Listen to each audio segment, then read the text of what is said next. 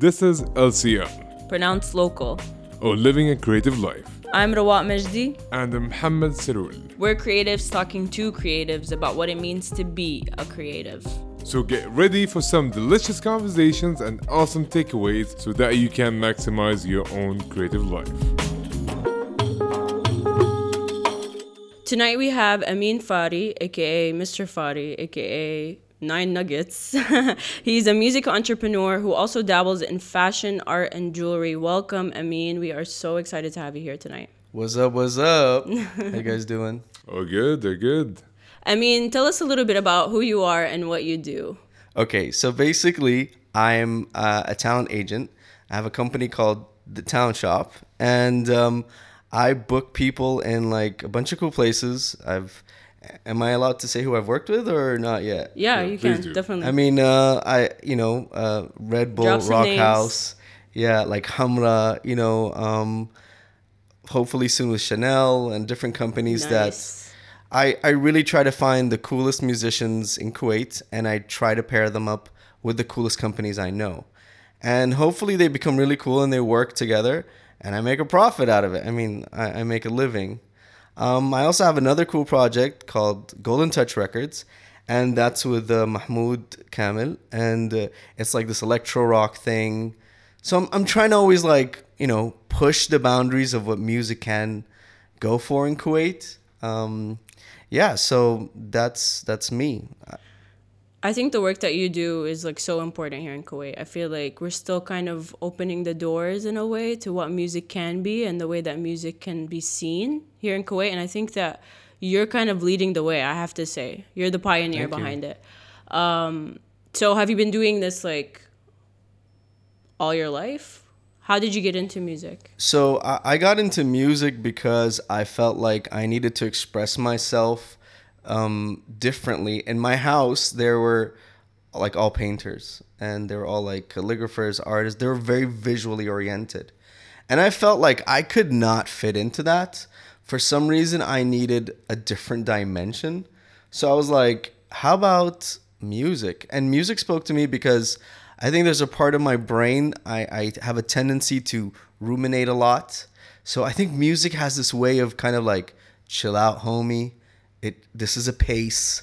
And I was like, okay, I'm consuming music, but what if I created music that was also about like getting into a better pattern in my life? So I was like, that's what inspired me to be more of a musician. I studied business because I'm Arab, so Arabs must study business. Sure. Your family makes you do it no matter what. And then I gave that diploma to my dad, and I was like, I'm going to study Here you music. go. And then I ended up studying music production, music business. It's still very related. I guess the blood is still business. So, yeah. And I graduated in MI Musicians Institute of Los Angeles.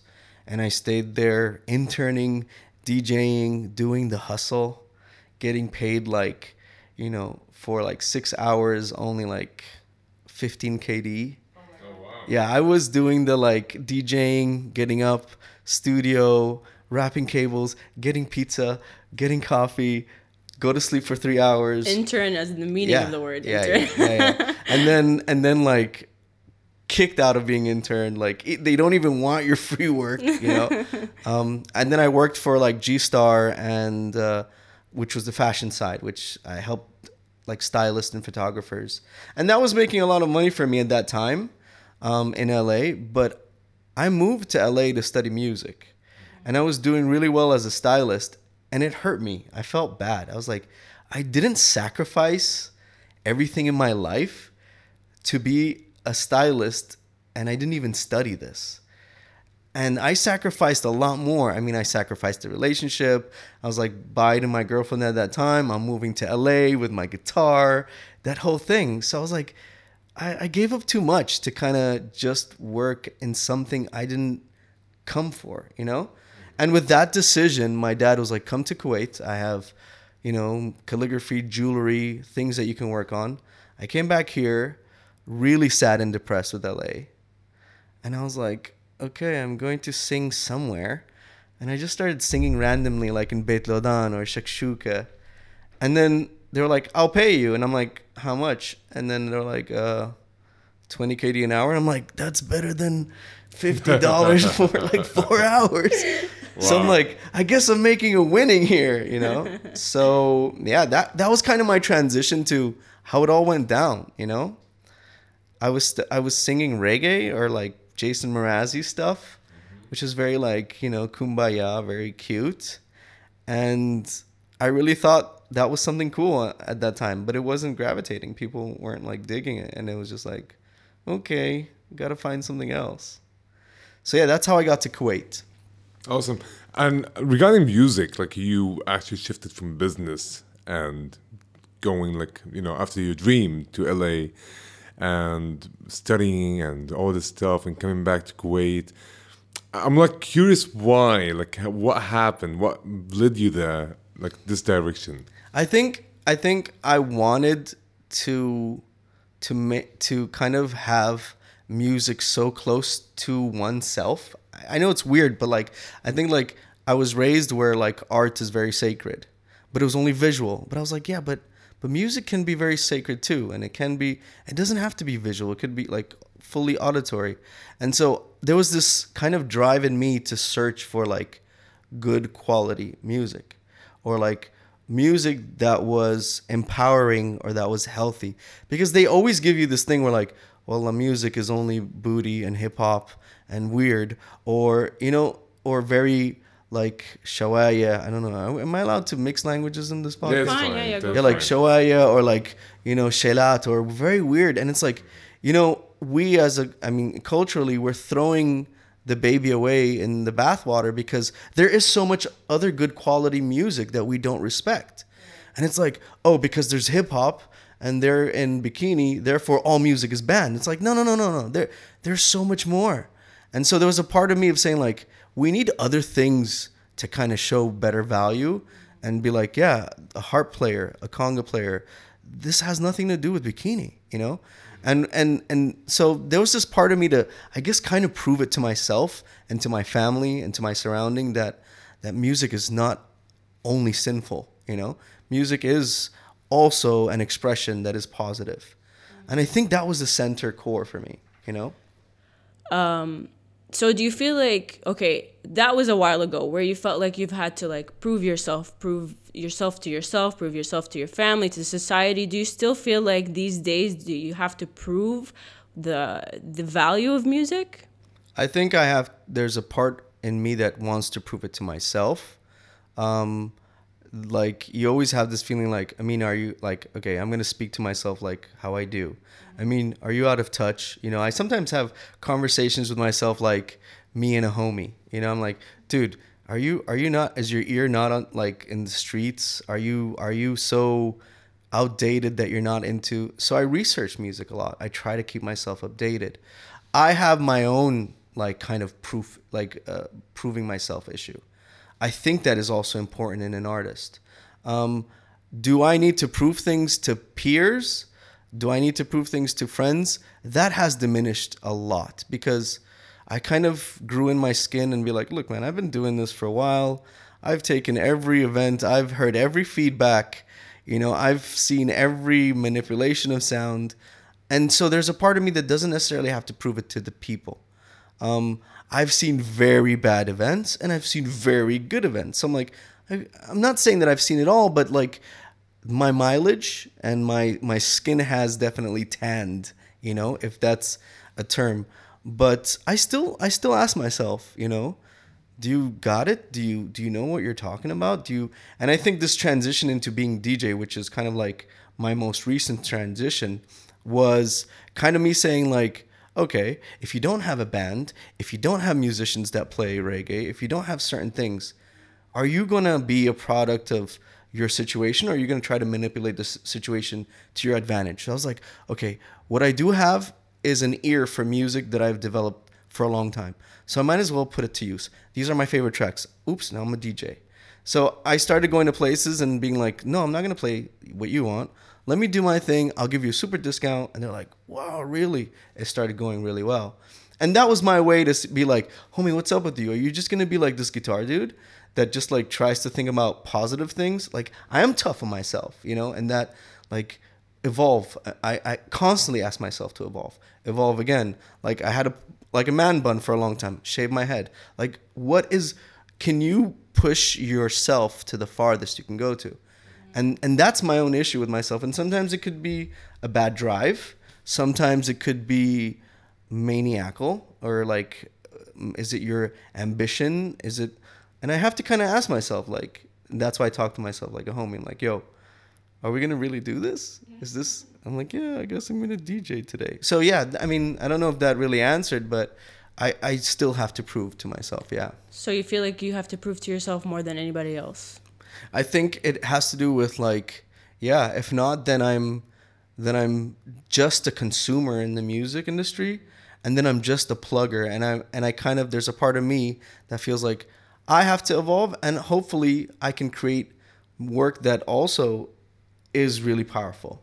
Right. You know? Because that's what I'm trying to get at exactly. Do you think that Kuwait has opened up to this kind of stuff so that you don't have to prove to society anymore, that people just kind of understand where you're coming from? Or is it still a constant struggle, do you think? I think Kuwait like has a very big span of people. And I think there's certain groups of people that, yeah, accept it. And whether it's through education or internet and exposure, they're like, yeah, I get it. I get your vibe. I like, some people like book me simply by seeing somebody else's Instagram and being like, yo, I heard 2 songs. Yeah, do this whole event. And I'm like, oh, that's really nice of you. And then, you know, some DJs look at me and they go, how did he do that? Like, how does he throw in like Sudanese world music and then all of a sudden like weird stuff? And it's because I've been doing it in a way where I feel like if anybody's going to kick me out, it's like I kind of have the credit to be here, you know, for me. But yeah, I get situations where people are like, oh, شنو هذا؟ I mean, I'm actually really curious about going back to the part when you said that you went to LA and then you decided to come to Kuwait with that feeling that, I don't know if I can say it, failed maybe? Yeah, you can. I mean, do absolutely. you feel this way about it? And yes, I did. As a musician, as a creative, Absolutely. you know, this experience, Yeah. I'm sure that was really intense. And I'm really curious, how did you go through this? So, I mean, I feel like I failed. I mean, and I'll say it straight up. I grew up thinking that Los Angeles was like the place where music stars are born. And I went all the way there with all my savings and all the support of my family. And I looked right up the mountain and I got the door closed on. So for me, it was very painful. And I do believe there was substances involved in my time there. So I wasn't thinking clearly. And I kind of spiraled. And in LA, there's this thing where people only come for 3 months. They call it like, they say that you're a local in Los Angeles when you live for 3 years. I lived over 3 years, so I kind of knew everything about Los Angeles. But people only come for 3 months for filming. So even relationships and friendships, they were so short. You wouldn't see consistency in people, and people would be replaced so quickly. So I remember like one of the last moments was I saw a really good musician from my school, okay, decide to quit music. Like, he was the best. Like, I knew he was amazing. Like, I was like, this dude is going to get a Grammy. And he was like, no, I'm done. I can't. I mean, record labels weren't signing, Napster, all this was like creating a problem. And so I got into a depression. And I was like, wow, you know, I sacrificed so much. And I don't think I was in a good place mentally. And then I moved to Kuwait and I saw it like kind of like a rehab in a way. I moved here and I was like, let me just detox. And it was like almost a year where I was just like very sad and dry and failed and being like, but that my mind at that time was also dependent on other people. So I was like, I'm a singer-songwriter and I'm going to sing in every coffee shop and hopefully Warner Music will sign me. You know, I had this mentality where I was dependent on somebody to hopefully find me at such a good time and say, he's awesome. And the chances of that happening in LA now, and I look at it, I was fooling myself, you know? And I'm like, I look at it now and I think that's like, dude, what were you thinking? But what changed? I think what changed for me was to say, you know, if you die as a person, you can't make music, you know? And if you don't love yourself as a person, if you don't create the boundaries for self-care or self-help, you're not going to create that thing that you want to create. No matter how driven, if you're driven and you end up becoming a bum and like you lose all your teeth and everything, at the end they're going to be like, you were so driven for like a few songs on the radio, dude.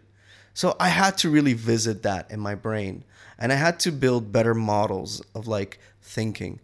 Obviously, this thinking that I'm in at that time was a grandiose thinking. It was like, I hope to be famous one day, and I hope to have a lavish mansion, right? I had this grandiose, being famous will solve everything. And I had this, and I knew that mindset wasn't correct. And so I start introducing like better books, you know, books that had to do with like Robert Greene too, which I'm a fan of, which had to do with power, seduction, mastery. I started getting into Stoic philosophy. I started getting into like Ryan Holiday, Tim Ferriss, people that look at how your brain works in a very fast-paced society. And I started looking at fame differently, you know? I started looking at why do we do the things we do? So can you tell us a little bit more about Tim Ferriss, Ryan Holiday? What exactly do they talk about? What is it that you took from them? I think, so these guys basically, in a weird way, they also had this like kind of dream of like, for example, Ryan Holiday wanted to be a very strong public relation company. He worked with American Apparel, but then also he got like betrayed and fired and like burnt, but his campaign was amazing. He did a really amazing campaign.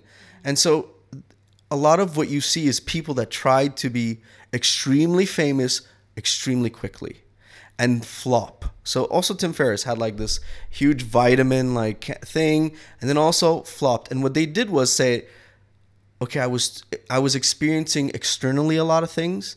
And so internally, I'm going to look for better tools. And that's what they both have in common. Tim Ferriss is a little bit more of a gadget computer version where he's like, okay, less phone hours or how to streamline things so that things are more automated so you can be a better entrepreneur. Where Ryan Holiday was more like, you know, the obstacle is the way, try to find a different angle to your problems. So they both had tools to individuals that were going through like very tumultuous or very up and down times. And I found that really, really helpful because I feel like, you know, culture, even family, even certain elements don't teach these kind of daily tools to kind of manage your inner feelings and your inner problems. I think a lot of creatives have gone through something that you've gone through in some sort. I think a lot of people, when they start working or they start to create in some way, they're just kind of like, okay, I'm going to start to do this and then I'm going to continue doing this and then I'm going to get famous. And for a lot of us, it's like crash to earth. I'm not going to get famous, and if I do, it's going to be like a 1 in a million kind of thing. And so I think it's really interesting that you say that, well, you mentioned self-care and self-love. I think that's really, really important. But also finding the tools. And what's really cool is that you're not talking specifically about specific tools, but you're talking about the tools that worked for you. Correct. And I think that there's tools that work for everybody. There's different tools that work for everyone. And I think that's really cool. I really appreciate that. I mean, speaking of tools and techniques, and this is what I'm really, really interested in.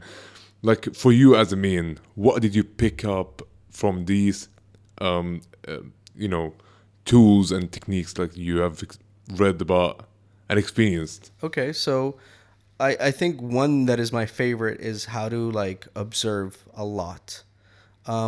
Observation, I think, is something that could be done in any state you're in. And whether I was depressed at that time or feeling happy, I tried to constantly observe things and then also try to find patterns. And at the same time, find relationships between things.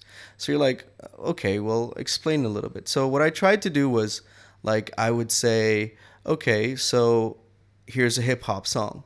And hip hop song has these drums in it. But it has a little bit of, let's say, a violin in it, but then it has a little bit of French in it, French singing. And what I would do was kind of see this in a different art form. So I'd be like, okay, how would I apply this song in food? And then I'd be like, okay, so hip hop, drums, let's say that's barbecue beef. And then let's say French, let's put that in a baguette. And then, and I would try to find elements, and they would kind of like give me confirmation. Because if you look at the cuisine world, in essence, there's a recipe. And they're sticking to a recipe, and they're experimenting. The beauty about the cuisine world is that they experiment and you taste it, and if it sucks, and you know it right away. But musically, it takes a long time for you to know you suck. But you have to try it. Like, right. Keep So trying. you're making it. You're constantly making it. So music, it takes 1 month to kind of get a song done. But like with a sandwich, you can kind of get it done in like half an hour to an hour. But the language is actually very close. I mean, for me, with the ways I developed, was to find easier patterns to work with. Another thing that a lot of these Stoic ideas come from is, I mean, for me, is to study a lot of people's biographies. You know, I look into fashion designers, I look into chefs, I look at what their life went through, what's their inspiration. So like some of the biggest chefs go back and they visit like their grandma and they ask for the recipe. Or like a fashion designer would be like, I was inspired by a cereal box, you know, and you'd be like, oh, that's so weird. And I'm going to dress Miley Cyrus in French fries. And so for me, I try to observe things that constantly push the boundaries of what we think are normal, you know? And so patterns, observation, and stretching your mind, I think are very much like tools that I picked up from Stoic philosophy, from entrepreneurship. I think. So do you feel like that helps you in creating your own music and your own stuff? I think it makes me see things in different angles, which kind of deepen or create depth to art. Because I can be like, yo, let's just make this hip hop very normal. And it'd be like, yo, it's cool. I mean, like, I kind of get you. Like, if you blindly cooking, yeah. You get what I'm saying? Like, you can't just put fish in. I mean, it might happen, and you might get it right. Probably, but there's some kind of rule, maybe. Like, yeah. Like some kind of a universal, let's say, pattern that you need to be observant of.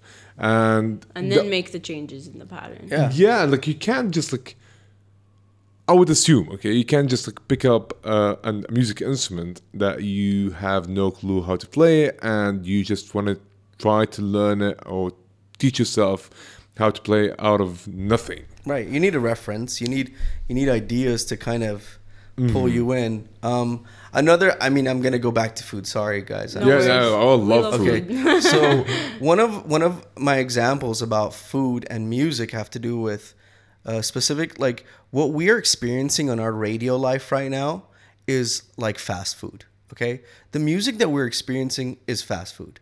All right. But fast food is not the only food. There's a lot of different food. There's gourmet. There is like homemade mama's food. And that you can equate it to music too. That stuff that people say, oh, it's so provocative on the radio. That is equivalent to fast food. And just like fast food has a thing to your body, music that is like fast food also affects you in that same way. If you listen to really good music, there's a different cadence in your life. There's a different walk in how you kind of envision things. Like weirdly, you can listen to a track and be like, I kind of just want to cry. And you're like, I didn't know that was there. Trust me, no radio music is going to do that to you. But there are really good pieces out there that you go, that feels so good. It's like somebody whispered something lovely to you.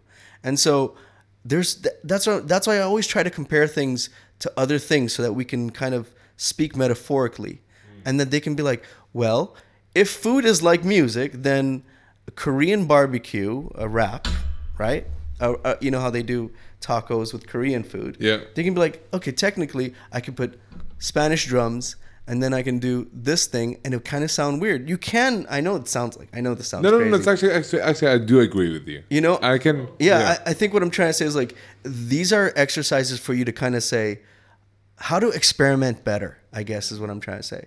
You experiment better by creating languages in different places and watch the mixing happen and then apply it to different things. Like, if am I allowed to say, if you're a writer of fiction, okay, you can try to imagine something new. Like, let's say you want to write about science fiction, but the science fiction book is actually taking place in the past. Like, Okay. you get what I'm saying? Like, Yeah. it's not even you like... put things that are really, You get what I'm saying? Like, Yeah. you mix things up, Experimenting. and it has this kind of a theme of science fiction, but it's actually not. yeah. I don't know if I'm making any Not sense. future- Yeah, Futuristic, so it yeah. becomes Not like futuristic. retro. Yeah, I get it. There's like different pieces of different things Yeah. put together into something new. Yeah, I which is definitely like, agree. I guess this is lovely. Like, if you actually compare with food, and does it taste good? Does that what you wrote is actually taste good? Right. And if it doesn't, Is what you wrote taste good? Yeah. I like that question. yeah, right, yeah. That should be the quote. Yeah. You know, for Yeah. real. I So- do believe it. So I mean, I forgot my question. Oh yeah. So I mean, if I wanted to start looking at things this way, if I wanted to put together different languages and translate them and create patterns and do all this cool stuff, how would you recommend that I start? Okay, so I recommend this exercise, or I recommend kind of like maybe take, and I'm going to make it very simple, like take half an hour of your day, okay, and do kind of like a very strong observation moment, okay, but also understand to label it. So you can be like, that door is extra shiny with a little bit of glimmer here. And that guitar, and that you kind of start to observe things for what they are and kind of like give value to the things around you. And then you start to create a language and also talk to yourself in a way. So I tell like my sister or whatever, I tell them, create a language with yourself. Like, I really think that's funny. And if I did it this way, it would work that way. So there's a curiosity, and I don't know if that, but I guess half an hour of you doing self-talk, observing things, and seeing if they kind of relate to each other. And sometimes they won't. I mean, it's not like there's an end result. It's just like how to get your brain to stretch, you know? And the more you observe, the more patterns you're gonna get, Exactly. and the more possibilities, if I may Exactly. say. So what's next for you? I mean, what's your plans? I think like as a there's parts of me to kind of still evolve, and I do want to, like I said, there's self-care and there's the mind and there's observing, but I think there's a part of me that now wants to kind of approach like, like the mental and like recovery and trauma parts of our society. I know that music therapy can work there, but I'm also like very into that community. There's a part of me that kind of wants to understand why human beings go through depression in these situations, why musicians, why artists go through it, how they express themselves, whether it's in rage or artistically. And I'm very into that. I mean, that was amazing. Thank you so much. You guys are I amazing. highly appreciate your time and coming with us in the podcast. I'm gonna start thinking metaphorically with everything I do now. Patterns Nice. everywhere. Patterns. Yeah, there's patterns everywhere. Thank you so much, You're welcome. and best of luck with everything you do, musically, and the new passion you're seeking. And we wish you all the best. Thank you guys for having me here, and I've been a fan of both of you separately, so this is great to be a fan with both of you here at the same time. So like always, as you guys push the culture, it makes people like us feel better. So thank you. Thank you so much. Cool.